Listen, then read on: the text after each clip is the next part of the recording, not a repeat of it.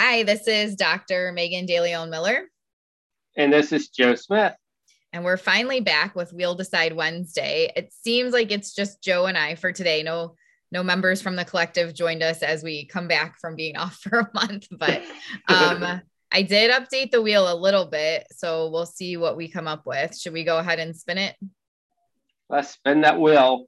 And since it's been a while, if you guys don't know what the wheel is, it's just a wheel of random topics that we have no prep work. We didn't prep this or what to say. And we're just going to speak on it for 2 minutes and 30 seconds each. It took it a second. It was like out there for a second. All right. So today's topic is reading interventions. That's definitely something we have not talked about on here before. Joe, do you want to go first or do you want me to go first? I don't know where to go with this, but I'll go with it. I'll start. How about that? And I'm going to talk about it according to the background of a teacher. Because I have more experience with that side. All right. So I'm setting up my clock and my time starts now. All right. So reading interventions, I typically do not write treatment goals for reading interventions, especially just because of TRICARE's policies on writing goals that are academic based. So for me, when I think of reading interventions, the first things that I think of is what we did back in school as a teacher. And I think this would help out parents as well who have, or even BCBAs or technicians who have clients who are struggling reading. This is some like suggestions and also some programs that might be beneficial for them to look at to do at home after session. So as a teacher, what we did is for each student that came into our program, again, I work for a specialized program. It was still a public day school, but it wasn't the gen ed setting. It was self-contained setting, but more restrictive than just you would typically find in schools. But we used a program called LLI, which is leveled literacy intervention. It's from Fontes and Pinnell. It's a great program. I have seen so much success using it. But basically, what it is set up to do is like every week is going to be a new week for the client. First, you start with a pre-assessment, see how well they do, and then you let them read for a day of a brand new book. The second day, you assess them, and then the third day, you practice the book again, and then it goes into another book.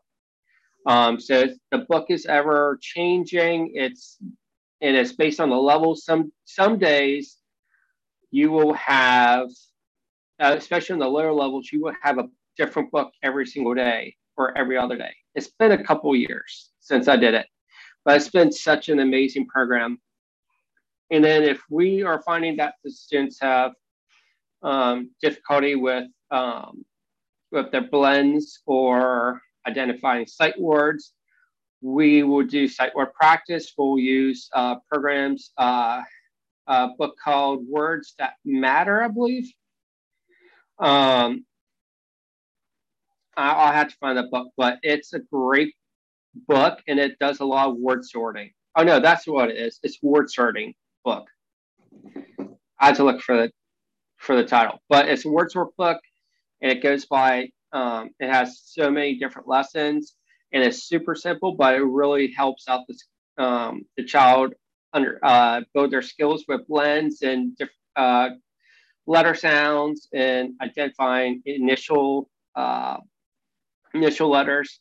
So it's really great intervention. Also, we have used Lexia which is a computer program and the kids love it. It's really interactive, and it does a great job at slicing those skills down little by little for the child to have success. And my time's up, Megan. Awesome. Wow, that was a lot of information in 2 minutes and 30 seconds. My mom has popped on and said hello. Hi, Vicki. Nice to see you. Hi, Vicki. So, yeah, I mean, I think like for me, like just being a school teacher for 12 years and teaching reading and language arts for that long, you just develop a craft for it, and you just know your craft so well. Yeah. But I would say that that's the same way as a BCBA, as for seasoned BCBAs that have been in the field for 12 years, they develop a craft, and they're also their own develop tools over the years. Yes. I feel like I'm still like in my first couple years as a new teacher. Yeah. I'm getting there, but it's taking some time. It's always learning. All right, I'm going to go ahead and do mine. Yeah, there's a ton that could be said about reading interventions. One of the things for me that I think is important for behavior analysts to understand is our limits of competency around reading. I know when I first started in the field, we were doing in-home services, insurance wasn't funding things, and most of the programming was designed to prepare children for like kindergarten, because we were doing a lot of early intervention, and there were pretty much every home program, once the children reached a certain level, we would have like word to picture matching and sight word matching and receptive ID and things like that, phonics.